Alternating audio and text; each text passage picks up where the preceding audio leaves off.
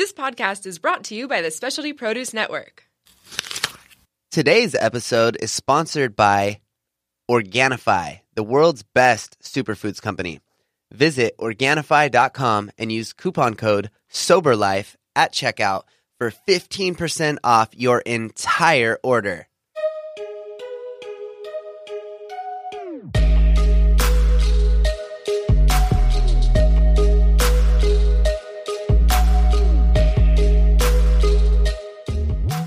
Hey, What it is. what's good, Brian? We're back in the studio. Yes, for another episode of The Sober Life Audio Experience. Dun, What? dun, dun. Yeah, we are here. We're back in. We have a special guest today, man. Who do we got, Roman? Well, we got the man, the myth, the legend, my mentor, close friend. He is the godfather to my daughter. He was my best man. He is extraordinary in every facet of life. He's someone I look up to. I'm very excited to have him. We have Chris Bennett in the house. Appreciate it, guys. I'm really glad to be here today. Chris Yeah. Bennett, welcome to the show. You guys have been blowing up. Yeah, we have. Yeah. It's exciting. Heck Hey, yeah, I dude. get to come in right as you guys have blown up already. Not in the beginning. I know. Not where I'll look like an idiot. Yeah. And you guys have real famous folks on here, but right in the middle. Hey, it takes one to know one. Patience. That's practicing patience right there. I appreciate it. Yeah, man. So before we, start any episode with a guest, we always ask 3 very special questions, right? So are you ready? As ready as I'm going to be. All right.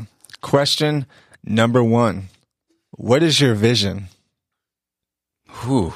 Yeah. What is my vision? I mean, that changes pretty regularly, to be honest. I mean, I think for me, being a man in long-term recovery, I'm always looking at ways to not only improve myself, but improve really kind of the world around me. And obviously, as you guys both know, like I've gone into the world of addiction treatment and done a lot of things in that space. And Right. I think my vision really is to have long-lasting positive impact on all the people around me. Right. Whether that's in the recovery community, whether that's professionally, friends, family. But I mean, my long-term vision is to really kind of change the game when it comes to the way that we treat people for addiction. Right. I want to transform the culture of addiction treatment. I want to give people a different experience when they go through treatment. And like, I want to figure out like what's working and what's not and like continue to improve and innovate really the game. Word. And why? Why do you want to do that? Why is that so special to you? I mean, for me, it's easy, right? So I grew up having some pretty pronounced kind of mental health related issues, anxiety and ADHD, and no one could figure out what was really going on with me for a lot of years. And then I turned to substance use at a pretty young age. And I had a family who did everything in their power to help me and to hire people to help me and all this. And Right. in my opinion, my humble opinion, they got some pretty bad advice. They got pointed down some pretty wrong directions for someone like me. Yeah. And so I've got a unique perspective of having spent from about 15 years old till 22 in and out of treatment centers, jails, military schools, wilderness programs, like just a variety of all these different kind of areas to try and help me. Right.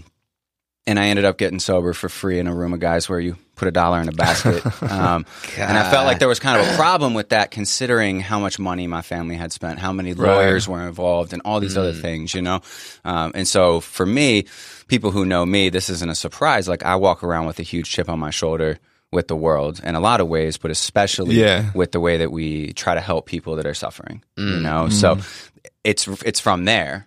But obviously, like I didn't get sober and say I was going to save the world. I actually got sober and was like, I don't want anything to do with that world. Yeah. Because I think it's total bullshit. But fell into it, and then, the rest is history. It's almost been a decade now. Damn. Word. Yeah. Love it. Well, why don't we get into question number 2? Yeah. What do you got? Chris, what do you love? What do you love? What do you love? What makes your little heart beat? Wow. I mean, first and foremost, and it's not to be corny, but like I start with my wife. Yeah. Ashley and I have a very unique relationship, being that she was with me for 3 years before I got sober. So we talk about living like 3 different lives together. One, me not sober, early recovery, which is a whole nother life, and then Right. obviously kind of life past that. So I always start there. I always talk about like her. I mean, realistically, she was the last person that was there for me. And I wouldn't be here today if it wasn't for her. So I give her a whole lot of credit for putting up with my insanity for a long time. I mean, even into recovery. Right. And even still today, to be real. Yeah. So shout out Ashley. Yeah. So I always start there. But really, I mean, family and friends, to be honest with you. I mean, I have so many people around me that like have cared for me, loved me, like been with me through all the bullshit, been there, good times, bad times, everything in between. So I that's the easiest thing for me. You know, it's like to fall back on like the people that are around me and the people that care about me. And so I got a lot of love for family and friends. And then I fucking love what I do. Yeah. At the end of the day, dude, that's so important. I mean, I love working with people that are suffering. Yeah. And I don't get as much direct kind of contact anymore due to like the roles that I'm in and things like that. But there's nothing better to me than like looking at someone else who's suffering, struggling, and like I get it, you know? And I've been sober a long time, but like I can look in someone's eye and I go, I remember, you know, I know what that's like. I know the feeling. Yeah. And so at the end of the day, like I wake up every single day and it's like I'm ready to roll. You know, there's no Mondays, Fridays. Like I'm not waiting for a specific day in the week for something to change. Like I get up, I love what I do. All the goods, bads, ups, downs, challenges, struggles, everything in between. But I would say those are three probably between Ashley, family, friends, and then really what I get to do for a living. Damn, dude. I like it, man. Question number 3. What is one book that has greatly impacted or shaped your life? Whew. One book. Interestingly enough, I'm not a huge reader. I actually listen to a ton of podcasts, which is really cool to be on a podcast, and have done this a few times. So I actually listen to a lot more podcasts than I do actually reading books. The book that I've actually, and I read it recently, and shout out to Tommy Walker. Tommy, who gave me this book. It's The Art of Racing in the Rain. And it's actually, it's written from a dog's perspective on going through life, but understanding really everything that's going on like within his family. And so it's this very like wise dog who you get to see from like a puppy, and he grows up and like he's like noticing what's going on in the world. But a lot of the book has to do with like an individual's resilience. And being able to like go through messed up times, difficult times, have tragedies happen, you know, a lot of grief, a lot of loss, like all this, but yet still like coming back and being able to pick yourself back up and work through it. And like the message long term is like that when you do that, like there's always going to be something brighter on the other side, you know? And so it's actually just something more that's in my mind right now. I mean, I've read some books over the years, but that's the most recent one I've read, and definitely like really inspirational, and I'd recommend it to anybody. I like that word, resilience. Yeah. It's a great word to describe many alcoholics and addicts. On both sides. Yeah, for sure. And I'm not just talking about cockroaches here. Yeah, I hear that. Right? Oh, man. So, Chris, give us a little background kind of about yourself. Who are you? Kind of like a perspective for the listeners. Where you from? What do you do? And then we can talk about what you're creating now. So, sure. I mean, I'll try to keep it as short as possible. So I grew up in Northern Virginia. Word. And like I said earlier, like just grew up, like I never fit in, and not from a perspective, like I had friends, I was an athlete. So like I was on teams and all these things. But I never was comfortable in my own skin. And I can remember that from the youngest of ages. I never understood what was really going on either. And I think that was a lot of the issue, like with anxiety in particular. Like, why did I feel so uncomfortable in situations? Why did I go through this? Why did I not feel comfortable going to school or interacting with folks or being in social situations and all these things? And And so what happened was, like, at a pretty young age, 13 years old, like I got introduced to weed and alcohol on the same night. I got blackout drunk. I smoked weed. I took my pants off in the snow, and I went back to my boy's house, and I puked a huge pile of puke in the middle of his living room, and I promptly passed out. And I woke up the next day and couldn't wait to do it again. And so I'm one of the typical folks that from the first time I drank and used, I knew that this was my solution. And Yeah. I knew that I was going to be a drug addict and alcoholic. Like, I didn't go through like this progressive process where at some point I recognized, like, it was immediate. So you knew, but did you understand what that meant? No. Right. Of course not. I just knew for the first time I was like, oh, I'm okay. Yeah. Right? Like, I'm all right with who I am today, which is crazy. You didn't necessarily know the implications. No, definitely not. I mean, at that age, Right. You're having fun, dude. correct. Yeah. And I mean, don't get me wrong, within probably 2 to 3 years, there were major problems, so Right. it wasn't like I lasted into my 20s or whatever it is.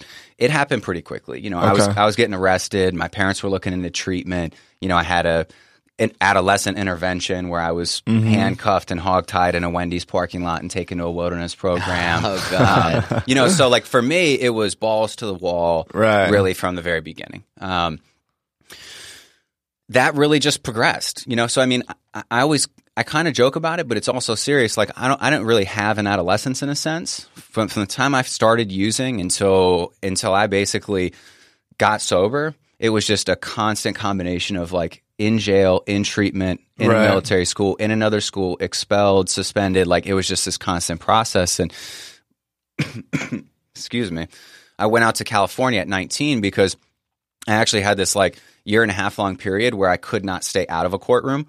So I would finally get off for one thing, but then I'd get arrested again and I'd Right. be back. And like it was this, and I got so overwhelmed with what was going on in Virginia that I got on an airplane to LAX and I never went home. And Right. so for a while it actually kind of worked out. I like was working for the first time in my life and I was still using and drinking and all this, but like I had a job, I had a place to stay. And then like the real short of it is just the last 3 years, a friend of mine was killed, which really kind of sparked like this downhill progression. Like I already didn't know how to deal with life. And was really pretty emotionally unstable for most of my life. But then when my buddy was killed, it was just like this high-speed train to either 25 to life, the grave, or sobriety. Well, Like, was that a big moment for you and like the what happened part about getting you sober for good, well, for sure. I mean, that was in 2005, and I got sober in early 2008. So there was still like a 2.5 year period. This is where Ashley came into my life, and like for 6 months, she didn't know like that I had these problems. I was pretty good at like hiding it at that point. I didn't. False advertising. Yeah. Well, and I didn't grow up with all these people either. Right. So there weren't like friends around who knew me since I was 15 or 12, and Right. were like, yo, like, look at this guy, he's Right. Yeah. You better be careful. Yeah, like yeah. I was at like a fresh scene and Yeah. but yeah, I mean that's just like the combination of opiates and benzos Right. really took me to some extremely dark places. And I mean part of my story is I always hustled because I never could like hold a job. I never wanted to go to school, and so there was always this like criminal element involved Right. with everything as well. So you put the pressure of just being like a really suffering drug addict at the same time as like dealing with this criminal element and just like a lot of paranoia and a lot of shit going on. So yeah, I mean, I just got to the point in early 2008, it was January 31st, where my two answers were put the gun in the mouth and pull the trigger and end it, and this is like, I call it my first like spiritual experience was like I had a thought that said like go to AA. Got it. And I don't think that way. I don't know about y'all, but like I've been told to go to AA since I was 14 by judges and counselors and everything else. I learned you could sign your own slip because it's an anonymous program. Yeah. And so like I signed my own slip for 8 years. And but that thought was crazy to me because it was like I don't think this way. Why would I be thinking this? And I went in February 1st was my original sobriety date of 2008, and I went in and begged someone for help, you know, and right down the street, in Ocean Beach at the clubhouse, and Yeah. it was huge. It was huge for me. Bacon Street.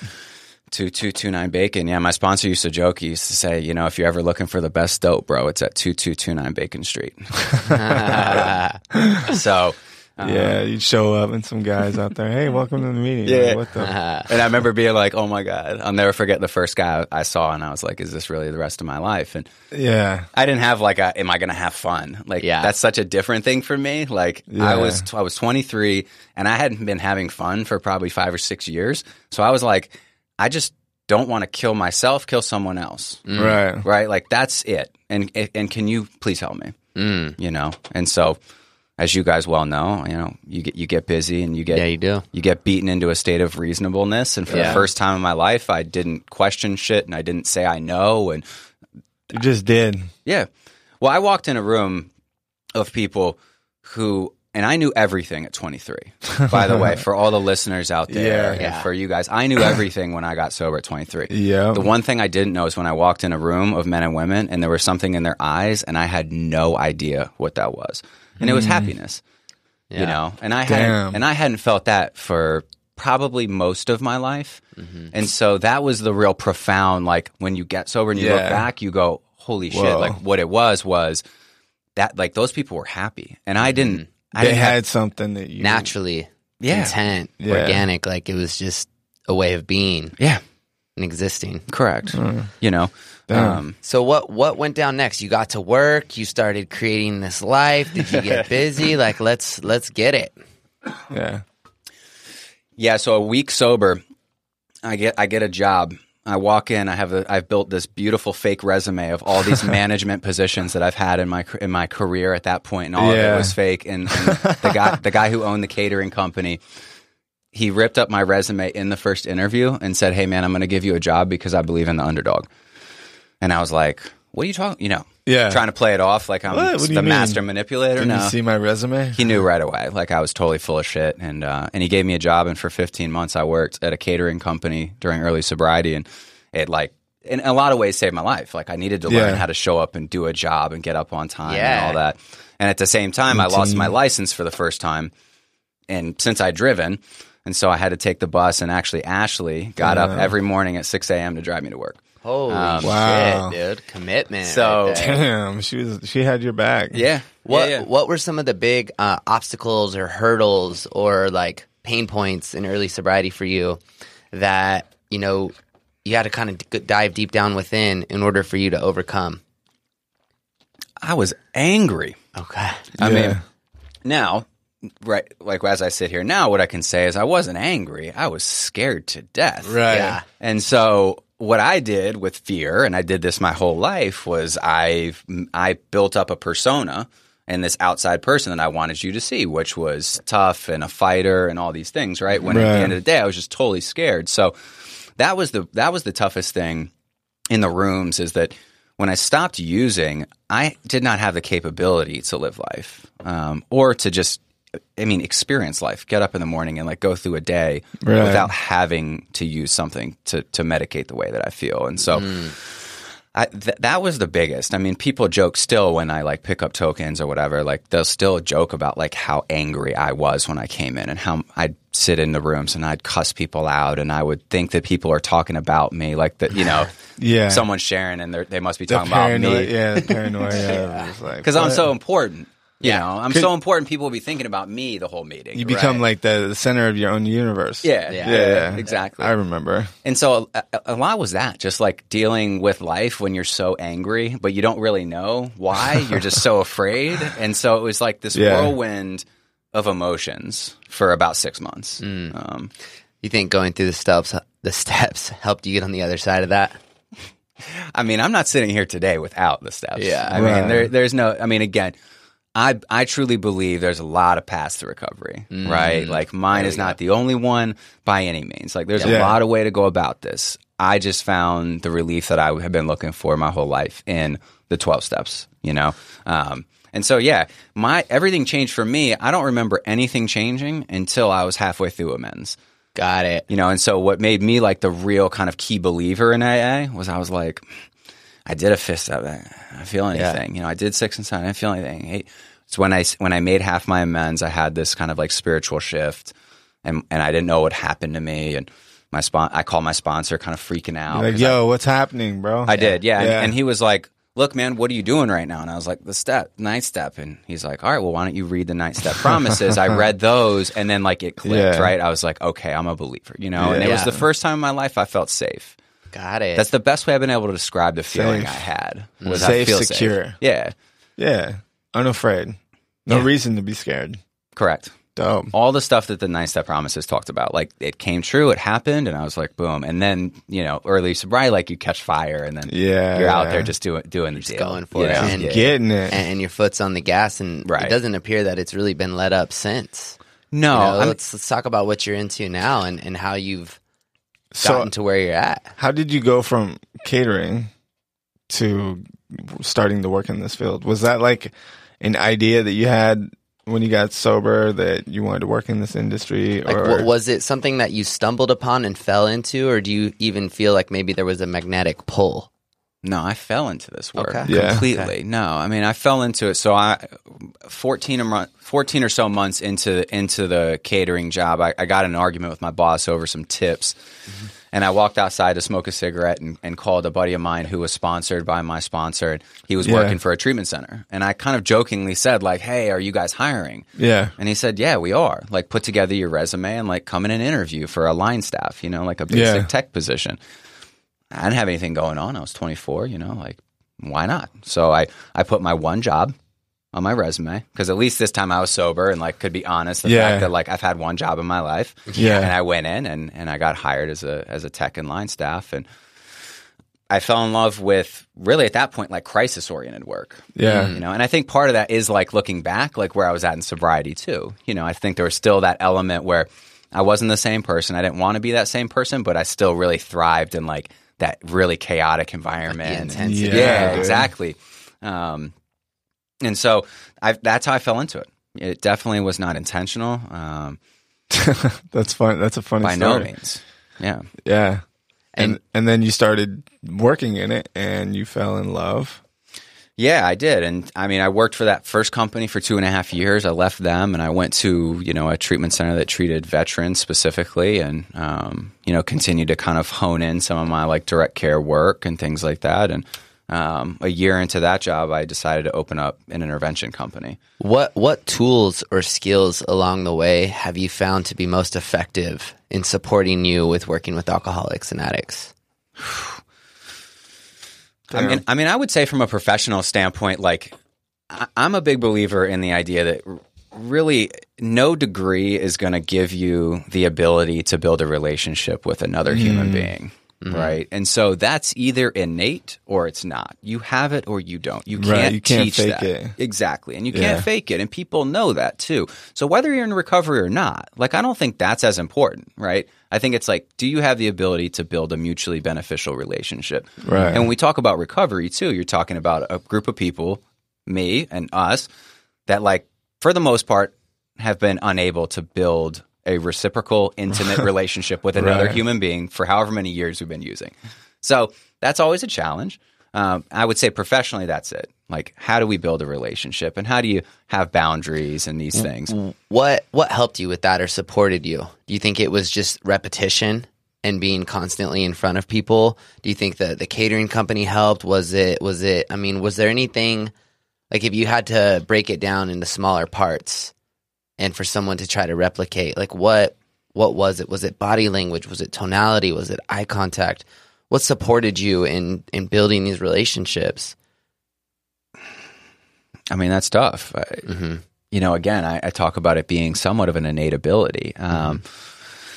But in terms of being a professional, see, the difference for me is that it's one thing to be in like in the 12-step community and to be me and to talk 12-step language and be a sponsor, support folks that way. And then there's a whole nother side, which is the professional side. And I learned that really like from different clinicians and different counselors who taught me a lot of different ways to work with folks using different techniques and different modalities of treatment and things like that.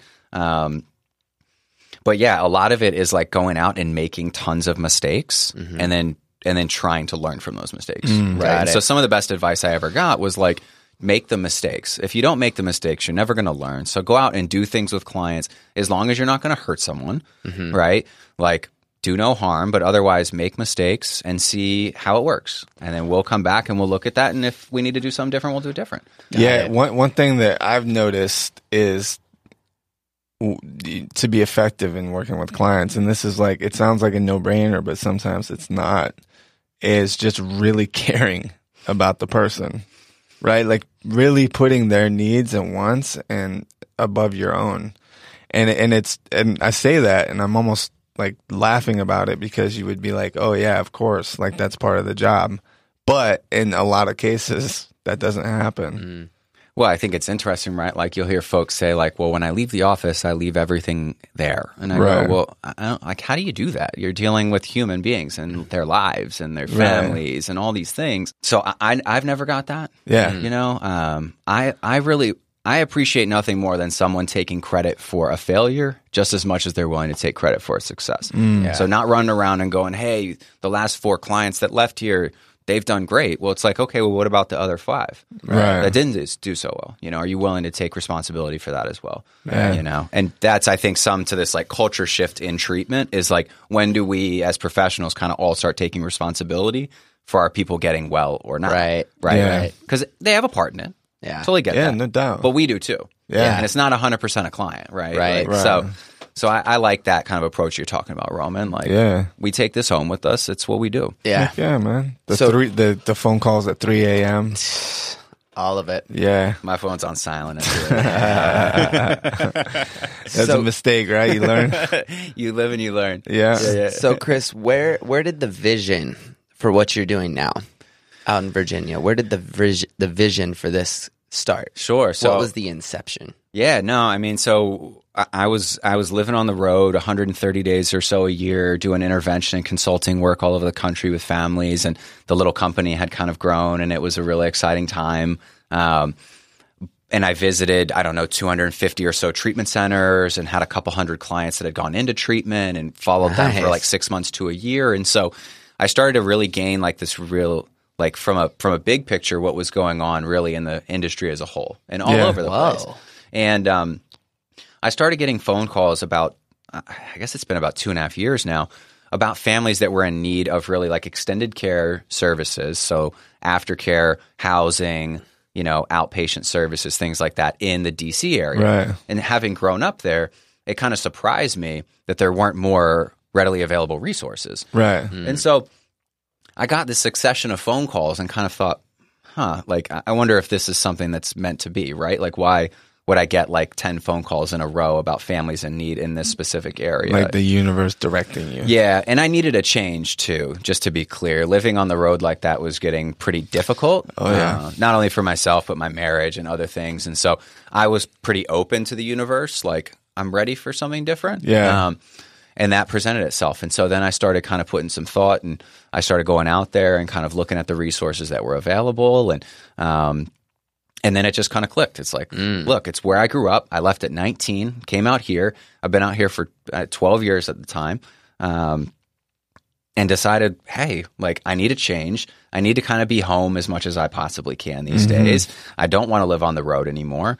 And there's this real need for services for young adults specifically in this area. And you start doing research, and there's all these things about having the highest concentration of millennials in the country in the DC area. Yeah, I've seen the Netflix documentary too. Yeah, I mean, about that area. Yeah, 11 universities accessible on Metro, like all these other things, and you start going, man, like how are there not like tons of services here for young people because there's such a need, right?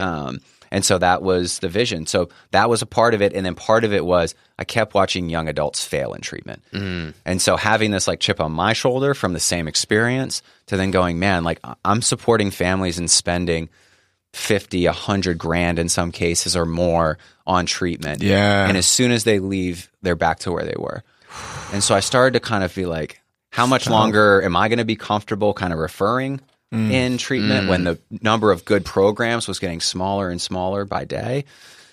And then this need. And so it was just kind of this perfect storm. And so damn, we made it happen. Yeah. So we went out, we put a team together, we raised a little bit of money through all friends and family, which was awesome. So we have 4 family members and 3 friends that I've known for like 20 years, all invested in the company. And we went out and decided we were going to build this little intensive outpatient program that outgrew itself in the first 3 months. And nice. And then, as we mentioned earlier, coming out to now open our residential extended care program as well. So, dude, that's amazing. It's crazy. It's crazy though. I mean, to think about what we were just talking about, and like early sobriety, adolescence, all this to where it is now, it's baffling to me. And you couldn't have scripted this, right? Like thinking back to where you were when you had 60 days sober, and someone was like, hey, what do you think you're going to be in 7-8 years?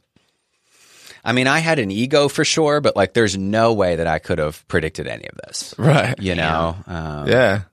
Yeah, there's no way to script it. I don't think there's any way to predict, especially in recovery. I mean, we hear it all the time. You hear folks, you know, I could have never expected what I got. I could have never planned for what happened to me, all these different things. I mean, it's totally my story, you know? But it's a lot of recovery, like listening, paying attention, like what's supposed to happen next, like, and the more we can be mindful or pay attention to that, then, you know, the universe, at least in my experience, kind of provides a roadmap. Got it. Yeah, man, it's been incredible to watch just the things that you've been doing since I've known you the last 5 years. It's been cool, dude. It's been cool. And I know that a lot of people, not to like toot your horn, you certainly don't need anyone to do that for you. But I know a lot of people look at you and look at what you've done, and it's inspiring. You know, a lot of people get sober and they end up working in this industry. It's kind of like a no-brainer for a lot of people. Right. You know, you get sober. Most people go through treatment of some sort to get sober, and then you find yourself working in a similar environment. So a lot of people end up on the same path, but what you've been able to do and the way that you've been able to stay passionate about what you do has been inspiring for myself and others. So I just want to say that little. I appreciate it. Yeah. I mean, you know, I know Ashley will watch this and laugh at the fact that you're saying I don't need someone tooting my horn. And she would laugh about that for sure. But I know, that's why I said it. I don't know, man. I mean, I think it's back somewhat to what I talked about earlier with like friends and family, though, and like the people I've been around. Like the universe, I believe, has conspired to put me in different situations, in different ways to learn, and different people to be around, to learn from, and whether it's learn from in the world of recovery or self-care or professionally or family and friends, like in any way. Yeah. Right? And the thing is, you mentioned earlier the word mentor, right? Like, I don't feel like I have a quote unquote mentor, right? But I feel like there's been a lot of people in my life that have impacted me really positively over the years. And I've kind of used the group mentality for folks to learn from and things like that. Yeah, that's cool, man. But yeah, how in the world could I be in the position I am today without the people that were around me, right? Like your circle. Correct. The people that have showed up in your life. Exactly. And I use that word mentorship because I think that mentorship is phenomenal in just the progression of who you are as a person. No question. And whether that is a group of mentors who, you know, it doesn't have to be like a title, or just like one or two people in different facets of life to help you get from where you are to where you want to be. Absolutely. So Chris, what would you say before we wrap this up to anyone who's out there struggling, not sure right now, maybe feeling hopeless, doesn't know where to go? I don't know. Doesn't have an answer. A family member or someone who's trying to get sober. Again, you guys have great questions. I think this is what happens when you do a podcast for a period of time and have a lot of folks on here that you got good questions to ask. Well, it's innate. It just comes naturally. Nobody can teach you. You either have it or you don't, Chris. Yeah. You know, for me, I always go back to the idea of like, how do we connect with folks that are really suffering, you know? And I think with addiction in particular and mental health, there's so much frustration, there's so much anger, there's so much fear and confusion and all this that surrounds it, that a lot of times it's really paralyzing for folks. So it's very difficult to kind of remain objective or unbiased. And like, how do I look at my son, my daughter, my husband, my wife, whatever it is, how do I look at them and not have as much kind of emotion tied into this so that I can look at like what decisions are good and how do I need to take care of myself in order to help another person, you know? And trust me, I've had a lot of people say that this is a terrible analogy, but I agree with it. Like when if the air pressure in an airplane goes off, like you put your own air mask on first and then you put it on your child, right? Yeah. And so I think for people who are listening that are struggling, especially with a loved one, it's like, how do I take care of my own emotion and my own self so that I can actually help this person? And how do I look at what we're doing and is it working or not working? Yeah. Right. And I think that's so important. You know, I hate stigma and I hate labels and all that. I never use it. It's like, look, is what you're doing being helpful? Is it effective or not? Or not? Yeah. And if it's not, it may not be easy, but you got to look at how do we do it differently, Yeah. right? And that Yeah. can just be the way we communicate with each other, the way that we hold people accountable and boundaries and whatever it is. You know, so I'm a big fan for like loved ones, like get involved in the recovery community, get involved in support groups, get involved in reading, get involved with professionals. Like there are people out there that can guide and support Right. and help during that process. And when it comes to the individual, it's like, look, I get it. I mean, the toughest thing I think is like if someone were to say this guy has 9 years sober, I would have, with a month or a day or not sober, I would have been like, that dude's full of shit. Right. Like, there's no way. Like, he either didn't use like me, he didn't drink like me, he didn't live the life I lived. Like, there's no way that the two equate. Like, you can't be this person and then this person, you know?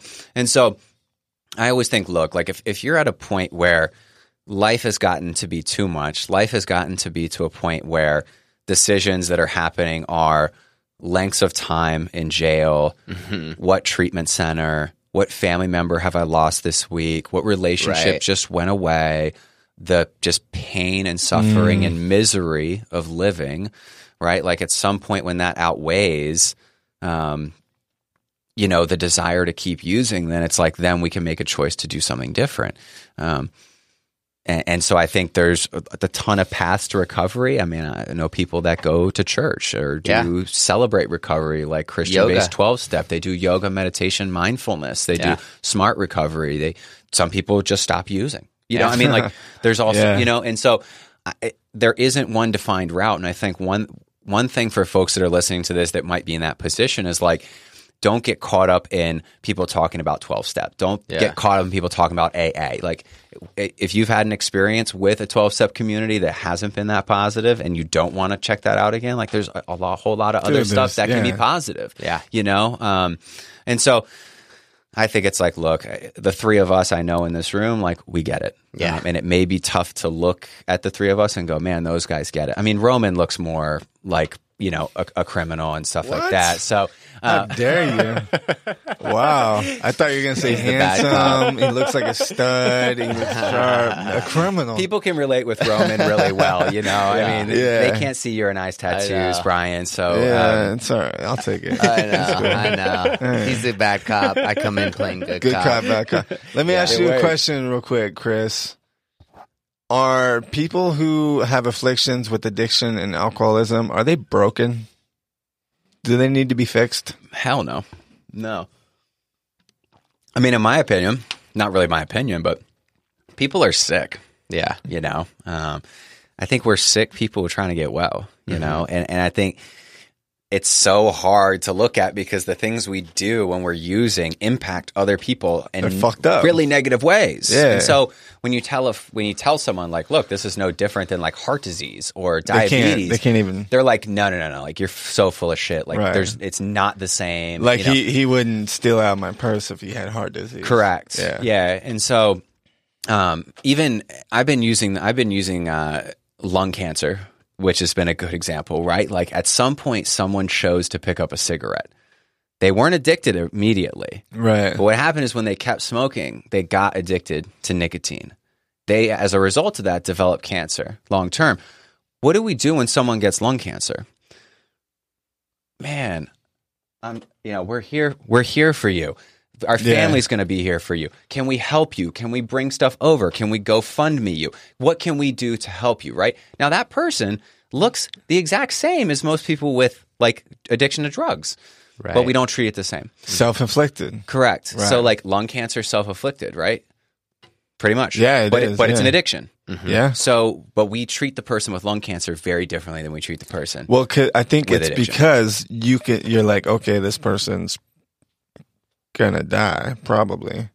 Whereas with addiction, it's like, I think the majority of the public don't understand that how deadly it is, how fatal it is, right? Fatal and progressive illness. Right. So, Right. Well, especially what's on the streets now. Oh, I mean, good God. and whether man. it's just like the fentanyl that's in everything now, that's even being laced like in cocaine now. I've heard In random weed. stories, weed, Yeah. Yeah. like, that fentanyl is killing people in droves. It's crazy. But then like benzos aren't being looked at. Right. Like, there's a lot of Right. people dying right now of Xanax and all this other They're stuff. starting to press their own pills. And, Right, yeah, it's because crazy. opioids is the big media story. We're not hearing a lot about this other stuff. And Right. I'll tell Yeah. you, like in the DC area where like there's a lot of expectations for kids, all this, like we're seeing more benzo use, alcohol use, like downer use that's not opiate and opioid related. Yeah. So it's kind of wild to be like, man, like Yeah. more of our population is dealing with this stuff than even the opioids right now. Yeah. Interesting. Yeah. Interesting. Wow. Well, I have one question before we leave. And this is a question that is very, very important. Imagine you had. What are you laughing at? I just got a feeling with that like interlude or that prelude that it's going to be something interesting. It is. Now imagine, if you will, you have a Walkman. You remember Walkmans? I do, actually. Imagine you have a Walkman and you can only listen to one album for the rest of your life. This is the stuff that people really want to know. What album would that be? Wow. Yeah. Walkman too. So it's In a got Walkman. to be a tape. Yeah, It's got to be tape, or are you talking about CD too? either or.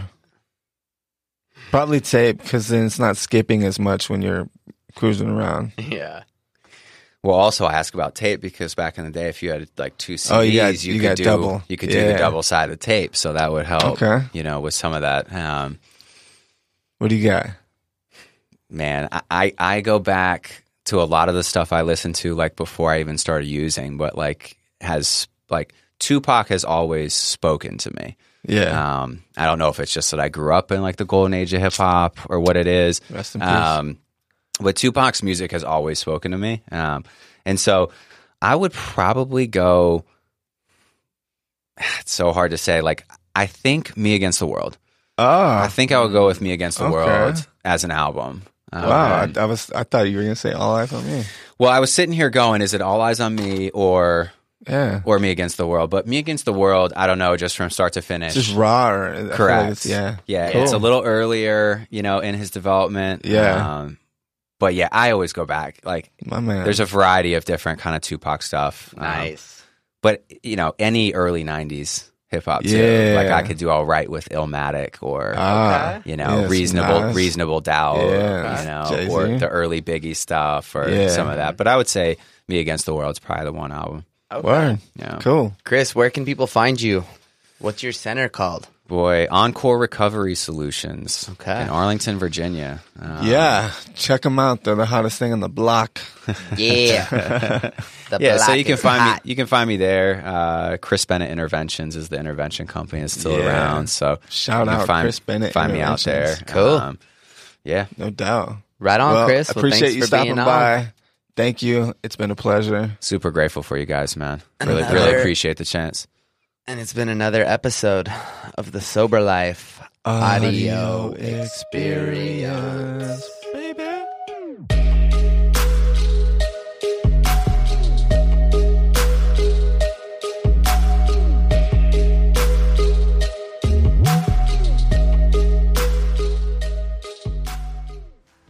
The Specialty Produce app is the world's #1 handheld resource on produce. The app features photographs, recipes, geography and history, taste and culinary applications on over 1,900 produce items. From apples to zapote, we've got your produce questions answered. Our app is available for both iPhone and Android. Download our app for free today.